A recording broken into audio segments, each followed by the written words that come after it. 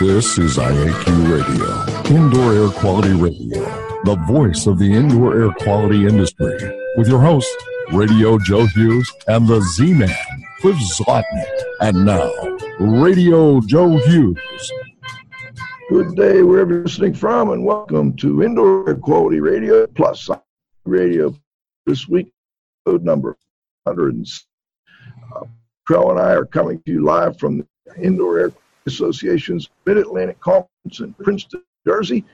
And today's guests include Dr. Wei Tang and Dr. Eva King. Check out our Facebook page, give us a like, or go to the YouTube page and subscribe, and/or if you would. We also have continuing education available. Send an email at .hughes@iatraining.com. And before we get started, let's thank our market sponsors. IAQ Radio marquee sponsors are John Don Products, where restoration and abatement contractors shop. Visit them at jondon.com. That's JONDON.com. Healthy Indoor Magazine, a free online digital magazine for industry professionals and consumers. Subscriptions are available at healthyindoors.com. Particles Plus, engineers and manufacturers feature rich particle counters, air quality monitoring, instrumentation, and vacuum pump technology. ParticlesPlus.com. Count on us.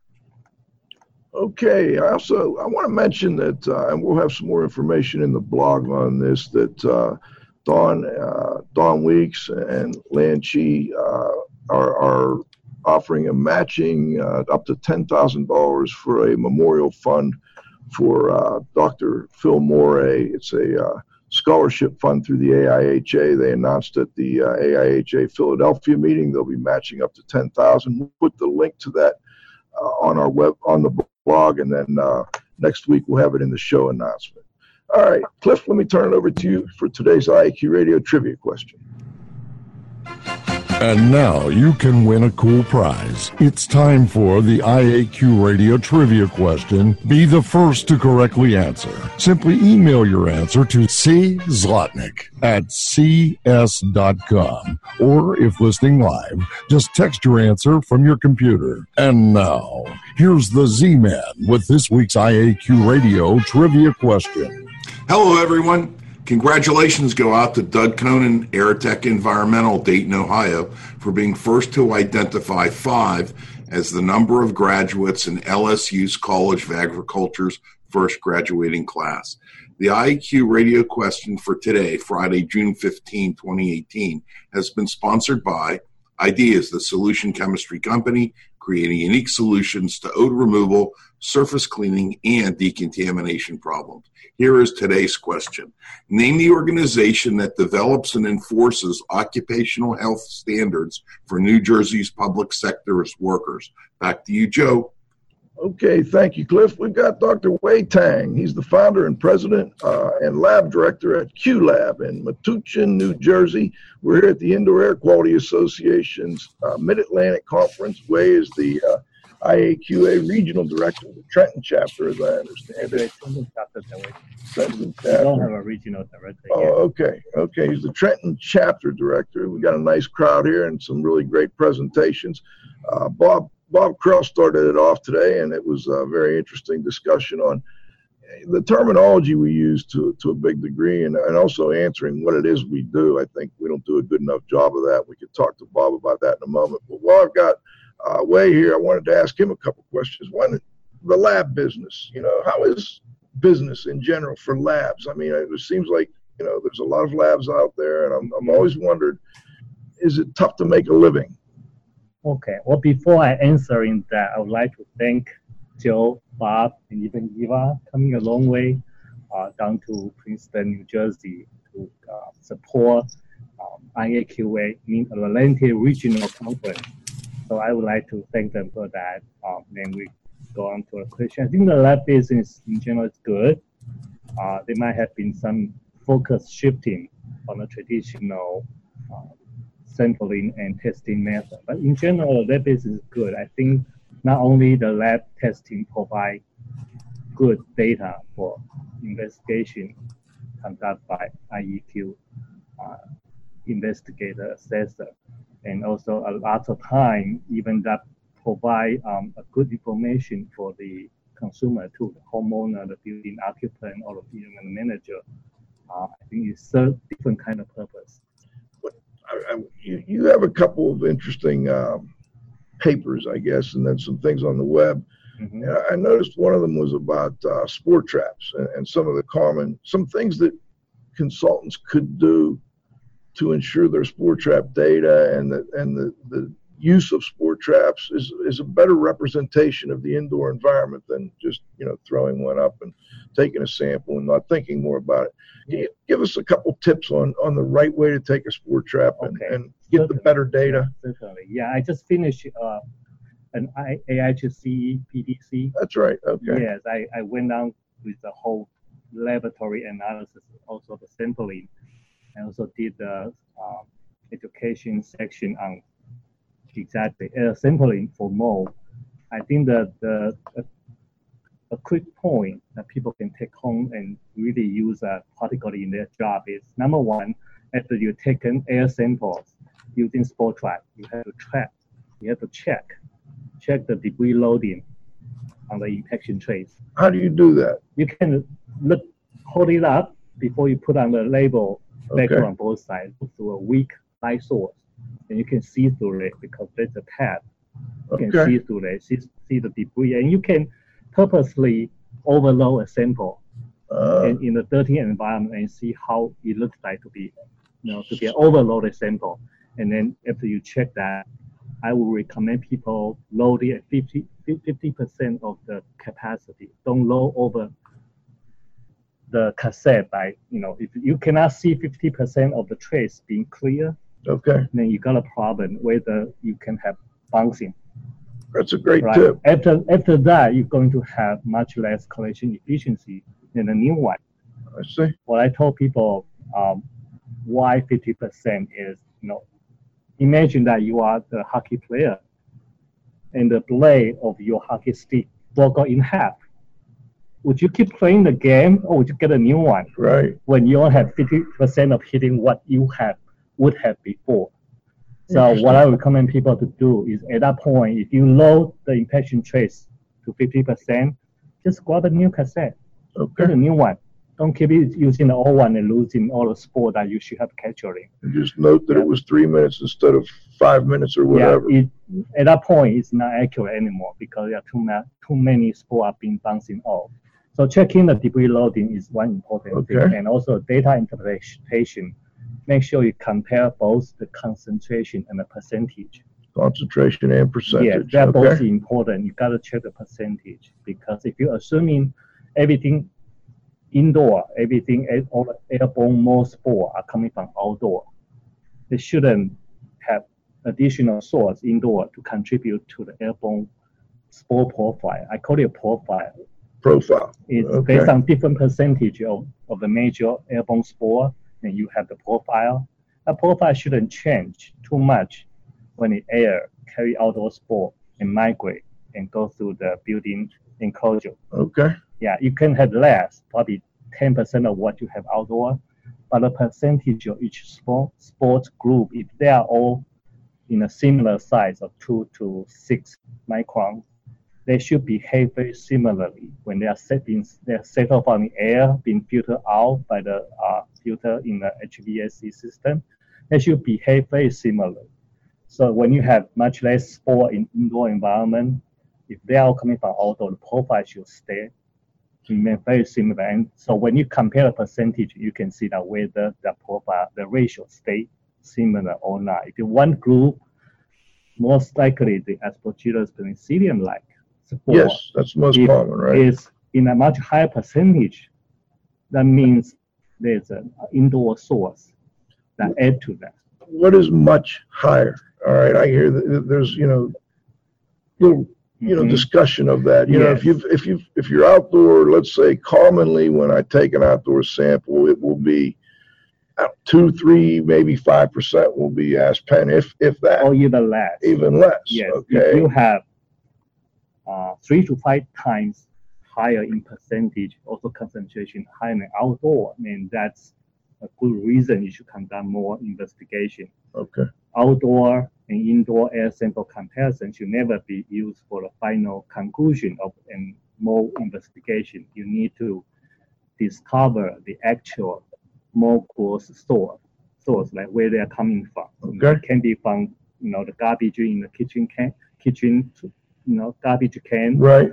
Or maybe from a moldy library book, your kids took from school. So you cannot be sure of that any air sample result is due to a poor building performance and then even mold growth.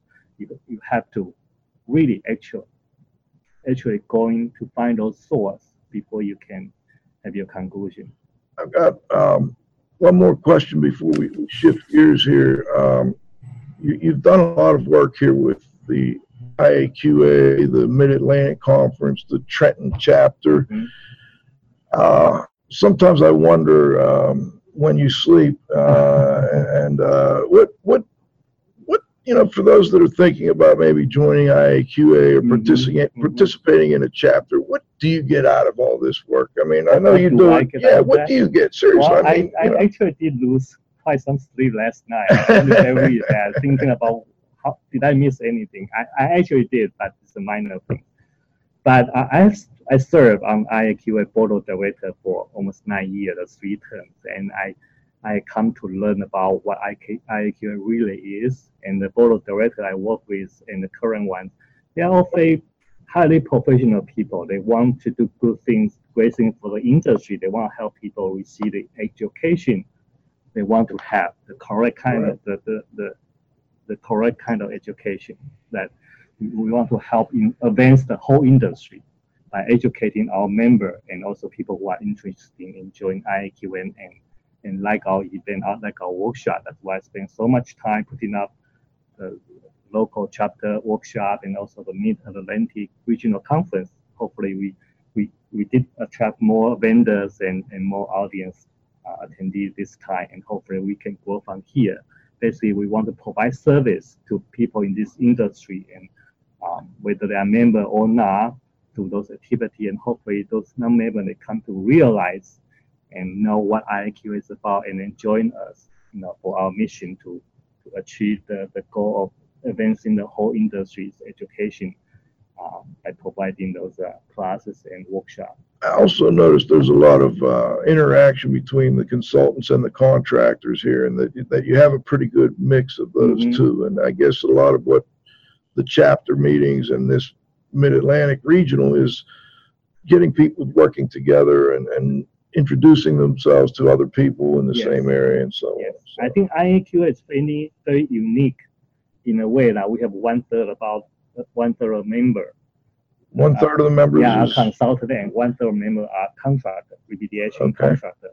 So I think this provides us a very good opportunity for people to join the discussion and find out really what's the best practice, what kind of knowledge, what kind of guideline, or what should we go about when we are working on the same job.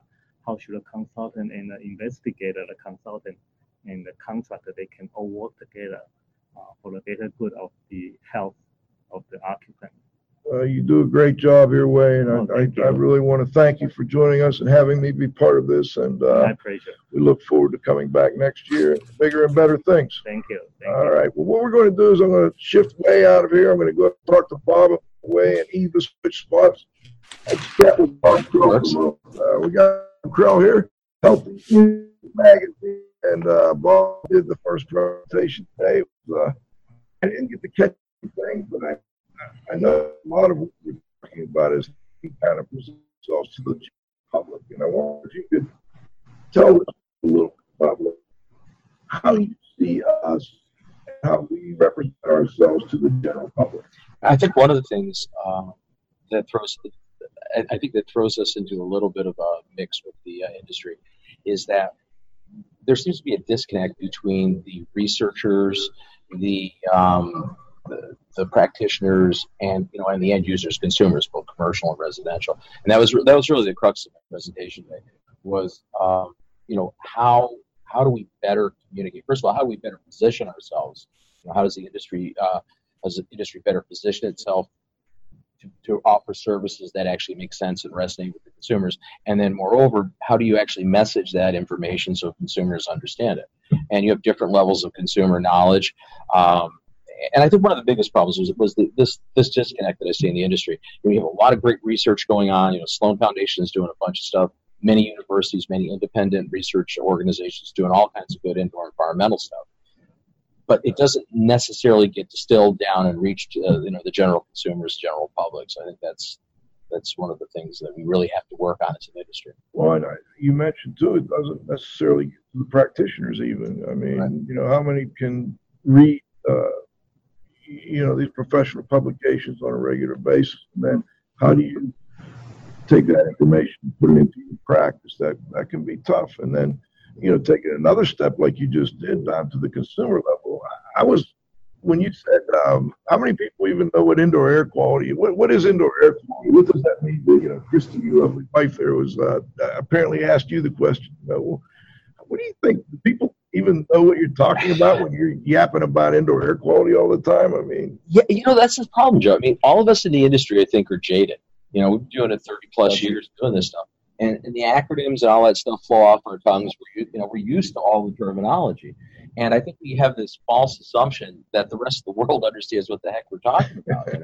And I think it's not the case. Yeah, it's not. My company name is the IAQ Training Institute. I don't even use indoor air quality. IAQ Technologies. I mean, come on. Right. Nobody knows what we're talking about. I mean, it's like we're talking to this computer right here.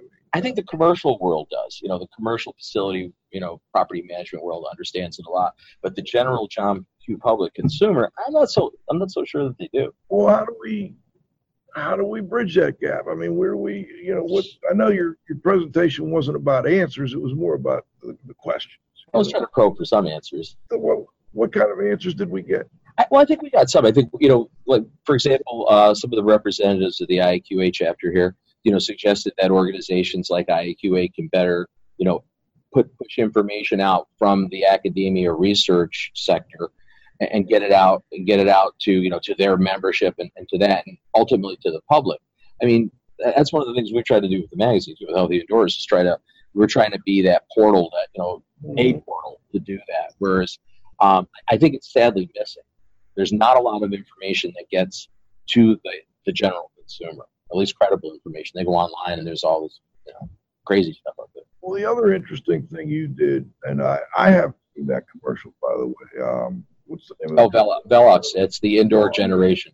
Yeah, it's the indoor generation. If you get a chance, go to YouTube and put in the indoor generation. And Velux, manufacturer of skylights and windows and so on, put together a really interesting, I guess it's a campaign, trying to get people to understand some of these things that we as indoor air people understand. You spend 90% or more, I think it's more than 90% of your time indoors, and that especially young people today, they're rarely to be outdoors. They're indoors on a regular basis, as we all are, and we don't know what's in that indoor environment a lot of times. How do we get attached to groups like that? Did they talk to somebody like you before putting that together? Do you know? I have no idea. I mean, a marketing company put that together, and they did a very good job production-wise. But I think what they did is they took old information. Most of the stuff that's stated in commercial is 20, 30 years old. Susan Valenti, my co-publisher, pointed that out. She goes, "This is old stuff that we've been talking about in the 90s, that they commercial." They did. They put the voice of a young girl, and they voiced in such a way that it could they were dark representation from the inside of house mock-up box with the fog coming up, right, or with mold all over it.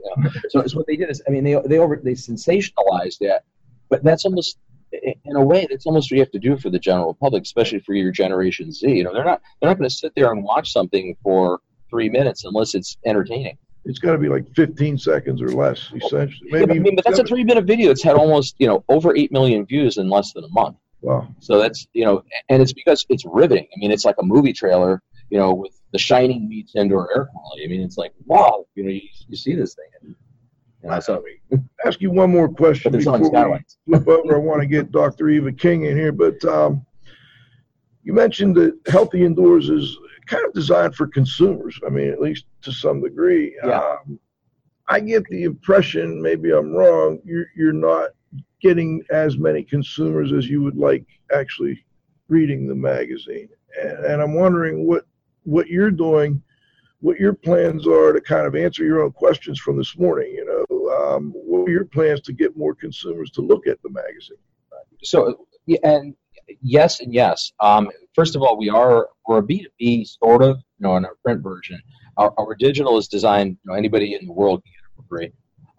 And so we are we're partitioning the information, and we'll be doing that a bit more starting in July. But what we're looking to do is have practitioner type information, industry information, as well as a lot of consumer level information, so we can be kind of that go-to central location. So, how do we get that out there? That's a challenging point. We have a couple of things that we'll be doing, reaching out to regional practitioners around the U.S. We'll start launching hard in the U.S., where we'll be working with regional companies to help them cooperatively promote us within their markets in exchange for advertising in their region. Okay. And so the thought is that we should be able to build on that quite quickly. You get 100 companies bringing in 25 readers a month. It's 2,500 readers a month, and they'll be mostly consumers. And they'll be mostly the people that they work with.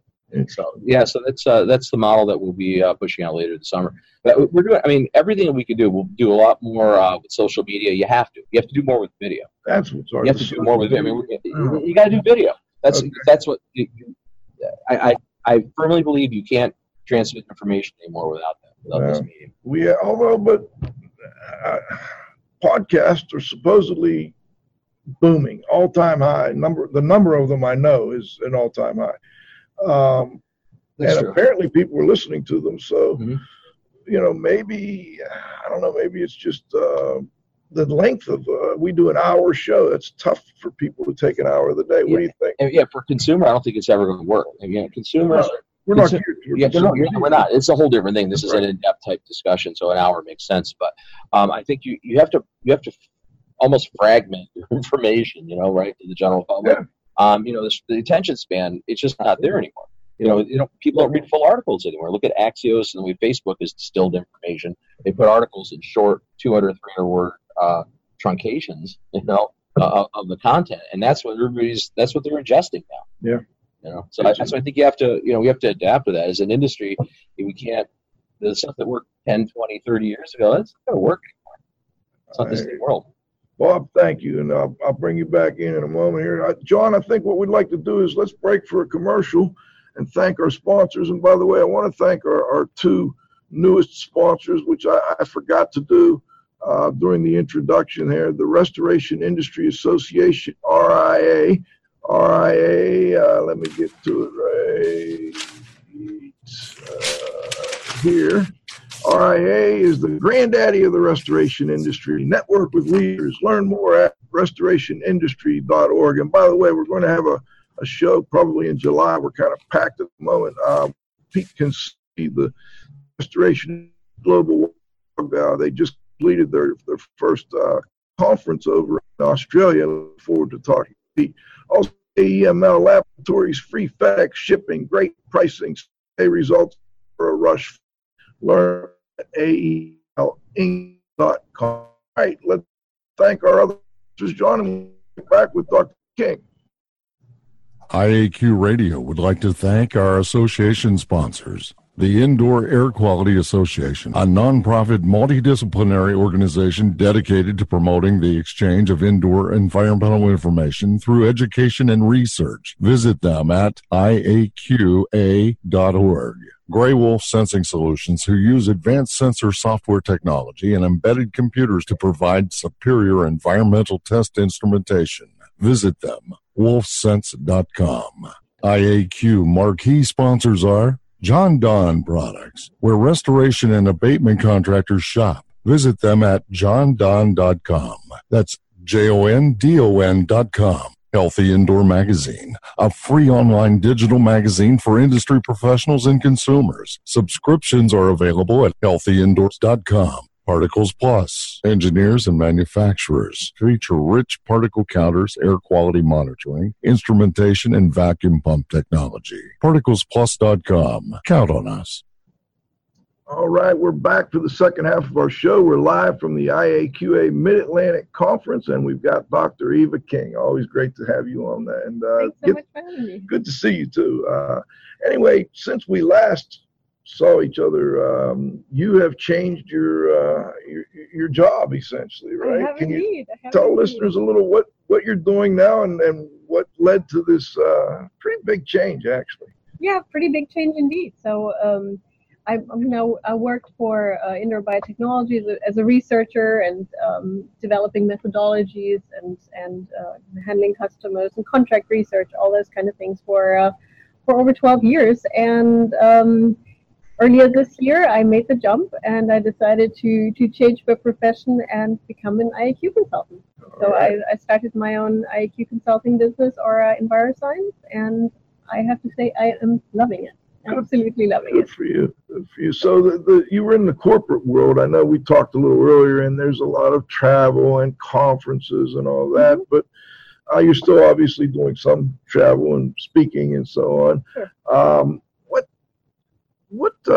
What has your first impression been of doing indoor environmental quality? You know, you've done other types of research-based, I think, more so than anything. And I noticed this morning you were talking about laboratory allergies that people that work with labs and animals that get. So you've done a lot of, hands-on kind of stuff, but this has to be a little different. What's your first impression? Yeah, this is a little different because I'm, for many years I've kind of been the consultant to the consultants. Yes. All right. So when the folks who were going into the buildings and going into the crawl spaces and everywhere. Crawl spaces is a big one. All right. Crawl spaces. You're on the front line of crawl spaces now. They encountered something that they didn't know what to do with. They would call me and I would try to help them remotely. And I'm really enjoying now actually being the one who is putting on the Sherlock hat, and going into the building and trying to figure out what's gone wrong, where are the problems coming from, and really, going through that building with a fine-tooth comb and try to find the issue and come up with a solution. And I really enjoy doing it. You're a people person. Let's be honest here. I mean, she gets along with everybody. I don't think I've ever heard anybody say a bad word about Eva. So that's a big part of what we do, though. Yeah. You have to deal with the consumers in their home, and they have problems, and we're there to try and solve them. Crawl spaces. We talked a little bit before the show about crawl spaces. You just did one, and I love what you told me because it's a common problem out there. Apparently, you went to look at one, and someone had already been done in. Tell listeners a little bit about it. Yeah, this was interesting.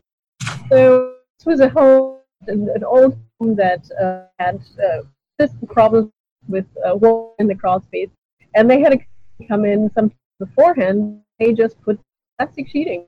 They just covered the ground and up the wall, and the problem was solved. Well, water obviously was underneath the plastic, and the plastic wasn't sealed, so the seams weren't even sealed.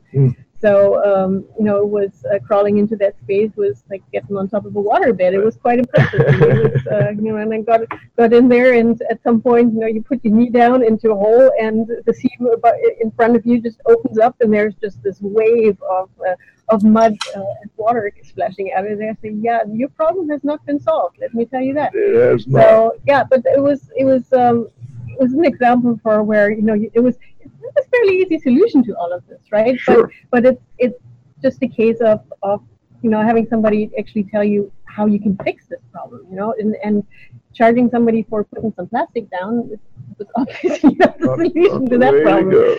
So, but that I really enjoy the practical component of that, and dealing with the people who have the problems and really trying to help, trying to solve actual problems. It made me, when we talked about that particular crawl space, it made me, I teach classes, and then we have consultants that come in and contractors. I work with both, and we talk about conditioned crawl spaces, and it just made me realize I learned something new every day, that, and maybe I taught that guy. I hope not, but you never know. All right? Sure not. But I try to focus we focus on enclosing and conditioning the crawl space, but then sometimes I don't think we focus enough on getting the water out from underneath that plastic as well. So I think that's a great story to relate to listeners.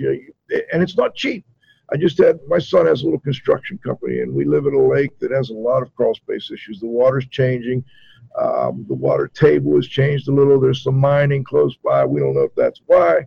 But, when they did the job, they had to go in and dig tunnels, and an inch below the ground is rock. So they're trying to dig these trenches to drain the water and to get a sump pump in and all that. That really was the most expensive and difficult part of the job.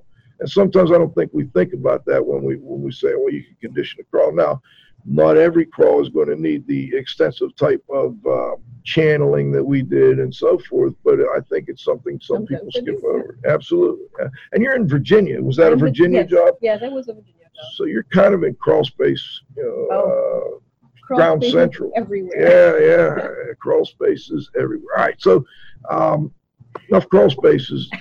You're the allergen person. And while you were speaking, I was unfortunately pulled a couple different ways, but I wanted to ask you a question. You were talking about allergens, and as I understand, we're allergic to proteins. Yes, allergens are proteins. Okay, so allergens are proteins, and these proteins can be found in many living. Is it all living organisms that people can be allergic to, or just certain ones? Technically, they could come from everything, but the thing is, so all allergens are proteins, but not all proteins are allergens. Right? Okay. So we need proteins. I mean, the meat you eat, everything. We need a lot of protein every day just to survive.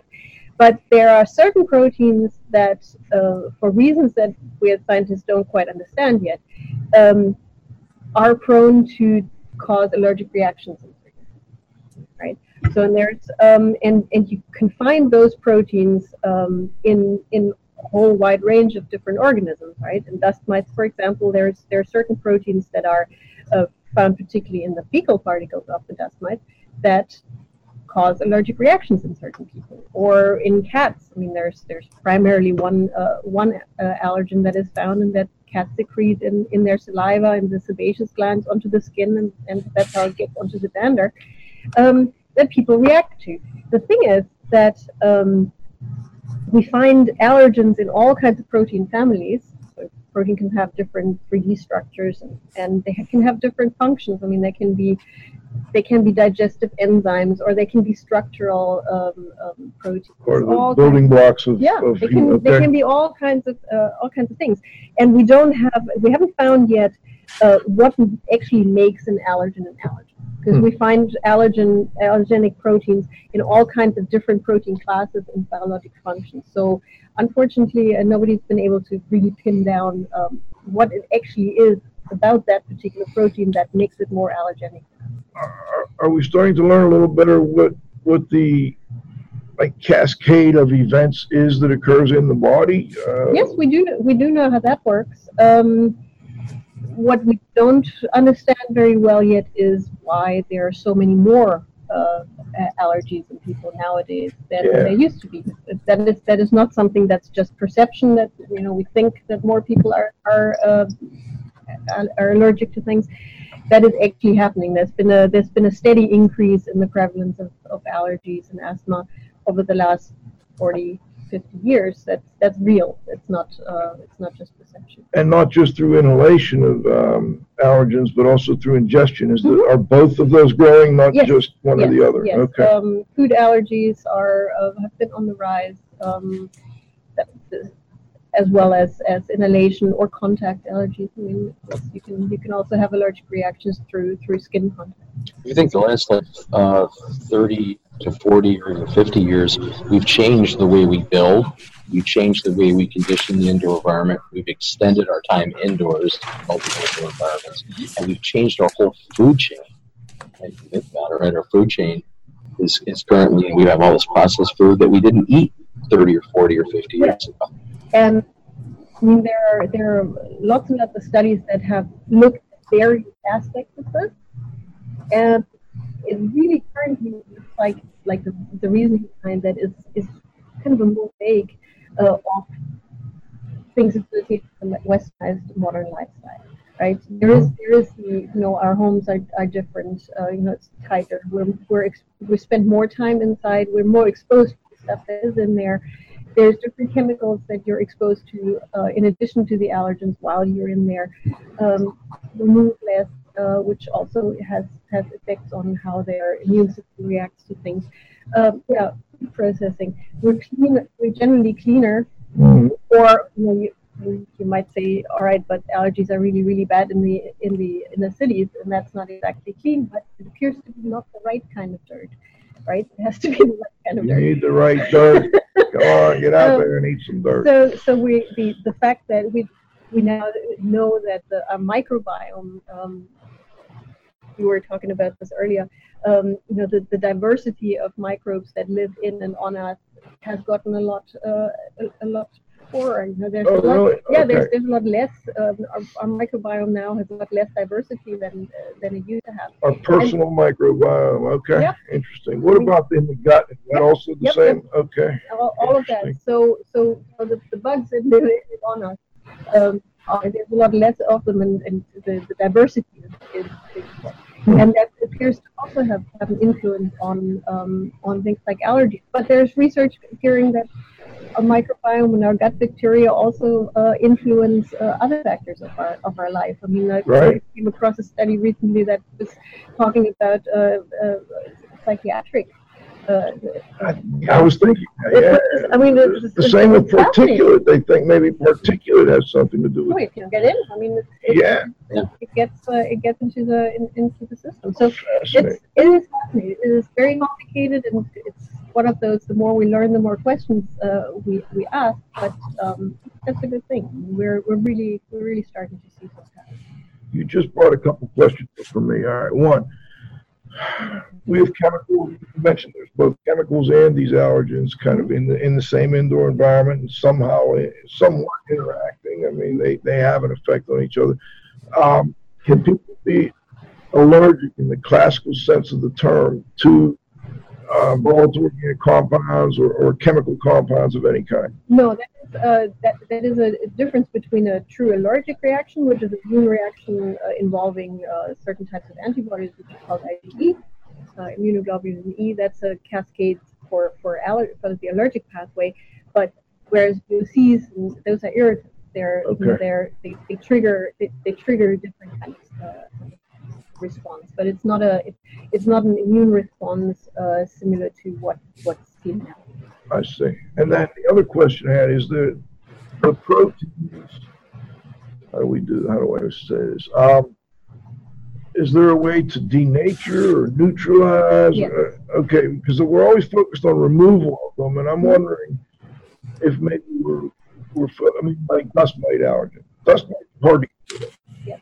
All right.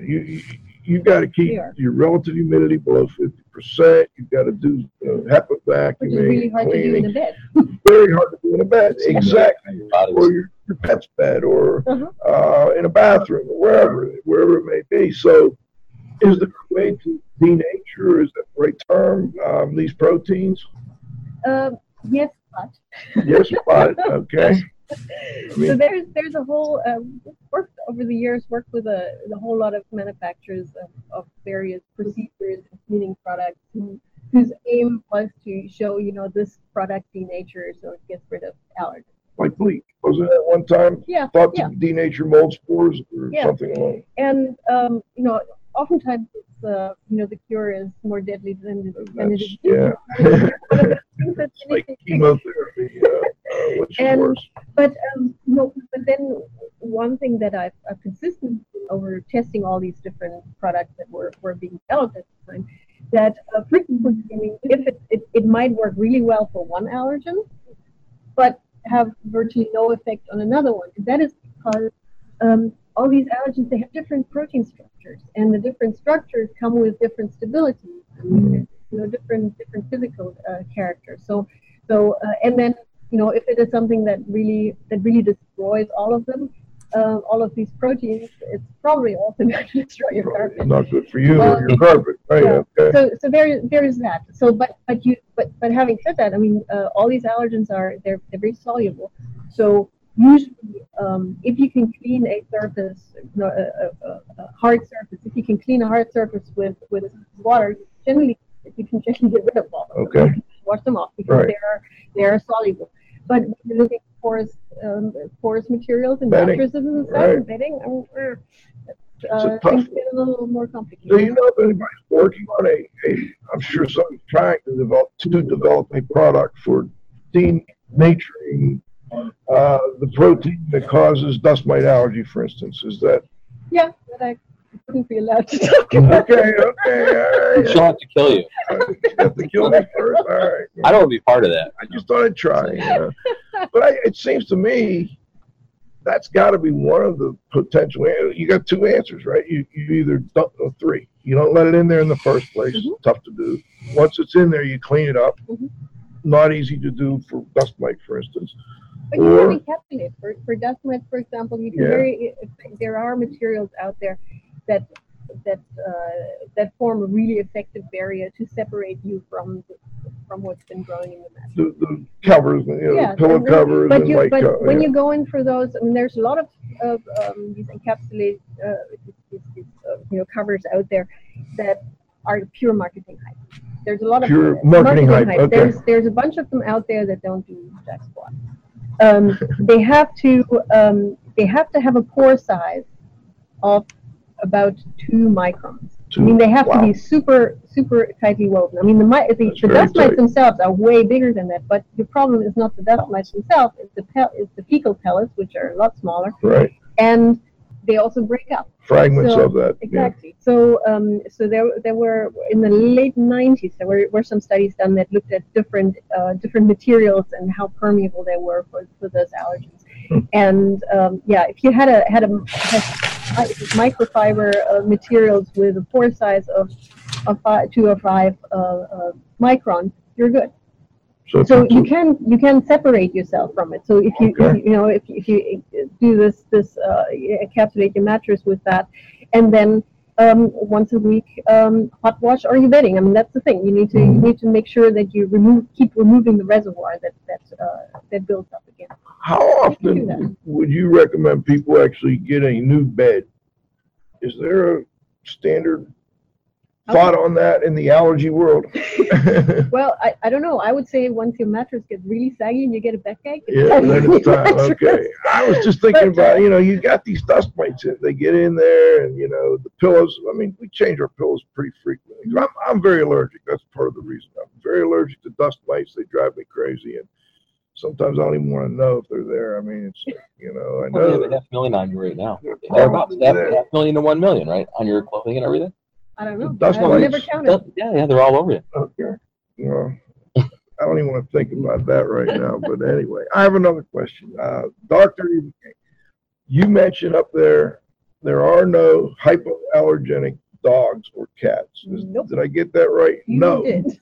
You can't encapsulate one? Your money. Don't buy hypo. It's funny because I remember I was so upset with Barack Obama when he bought his hypoallergenic dog. He was Yeah. like, no, don't. First dog. Yeah. The first dog. You're telling people there is such a thing, and it's from what I understand, not true. No. Well, so the way that works is, I mean, people generally think that dog breeds that don't shed. There's some dog breeds out there that shed a lot of hair. Mm-hmm. It's great. Not having a sofa covered in dog hair, it's a good thing. It's a good thing. But what most people don't get is that not shedding hair has nothing to do with not shedding particulates that carries allergens. And what is it supposed to be? The skin This is cells, dander, yes. the dander? It's in the saliva. It comes out of the sebaceous glands on the skin, put onto the dander. It gets distributed and it travels on small particulates and gets carried in the air quite effectively. So it's not necessarily the hair. I mean, you don't inhale the hair, right? So if Right. you think about the exposure route, so you're not inhaling the dust bunnies, right?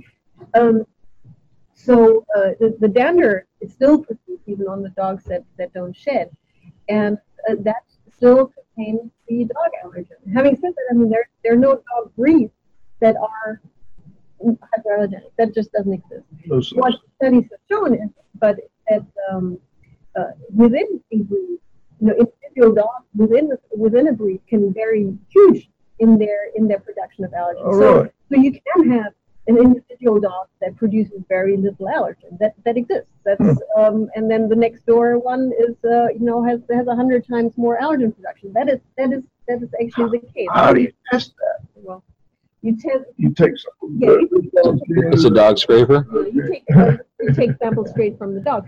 But this Dutch study showed that there was a big range of allergen production that differed by individual dogs, but not between breeds. Actually, some of the so-called hyperallergenic dog breeds produces more, which is really disappointing. Yes. But if you look at the homes that these dogs live, we're looking at the allergen concentration of dog allergen in the homes that these dogs were part of. There wasn't any difference really in the dog allergen, because even just imagine that even if an animal produces a relatively small amount of that, it's still accumulated in that environment. Right? Well, if you're not cleaning it, yeah. And you, even with a low production, within a fairly short amount of time, you reach accumulation levels that are a problem. And you're just going to get, with one dog, you're going to get to that problematic level a little bit quicker than with the other one. Okay. So it's going to happen eventually with whatever type of dog you have. Cliff, I want to make sure, do you have any, well, Cliff's mic's not on. I just wanted to see if Cliff, do you have any follow-ups or questions? No, I'm good, thanks. It's good to see Eva and Bob. You know what? I got you muted. Go ahead, buddy. I'm sorry. No, I have no follow-ups, but it's just good to see Eva and Bob. So it's good. For some reason I got it. Oh, well. So, there you go. We got you now, Cliff. Sorry about that.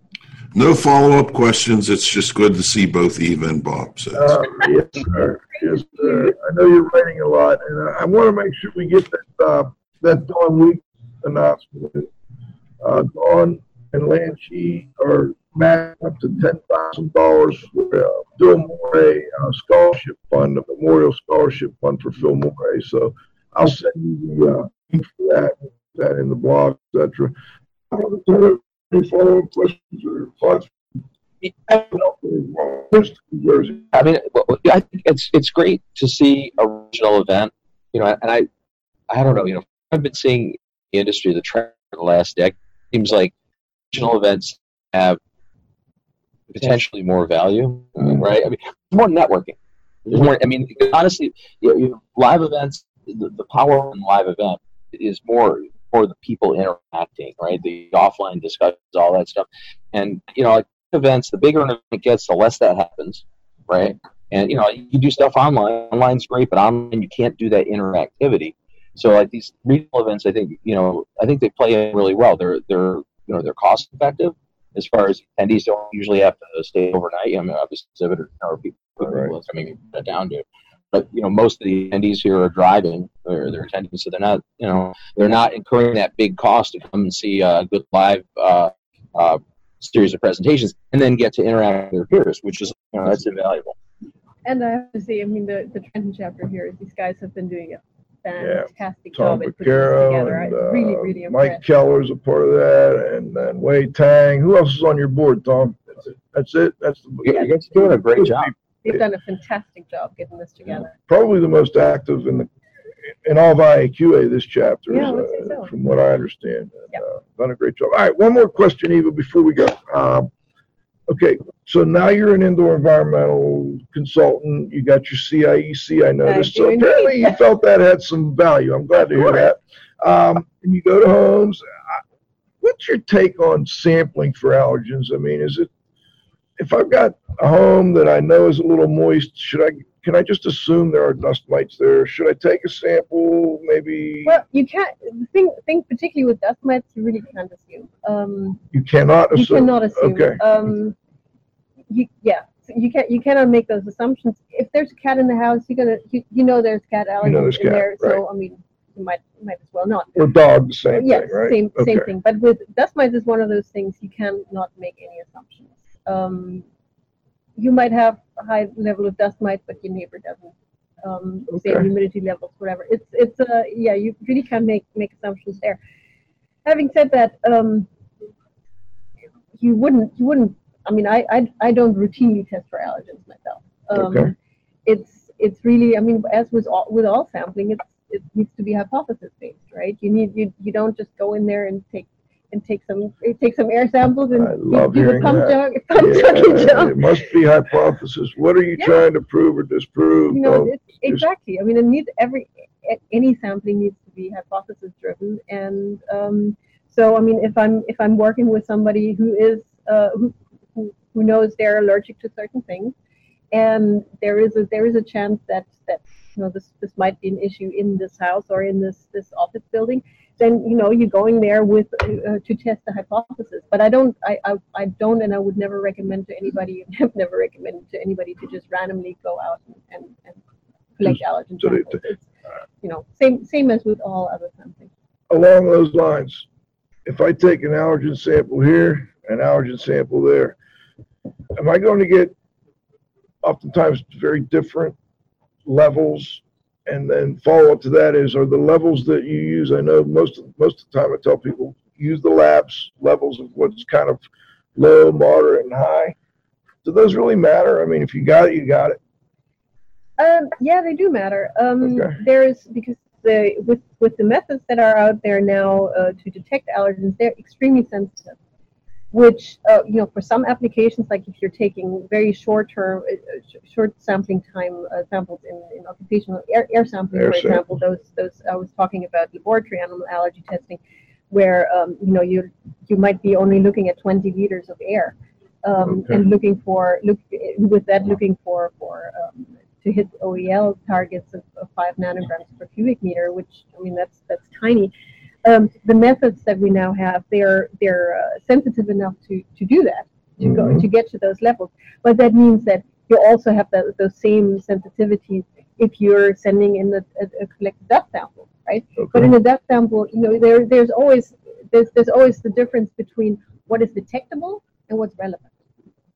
Okay, right? That's a good way to put it. What's detectable, what's relevant? Okay. Not everything that is detectable matters, right? Gotcha. So if if you could detect that at some point there might have been a mouse in this room.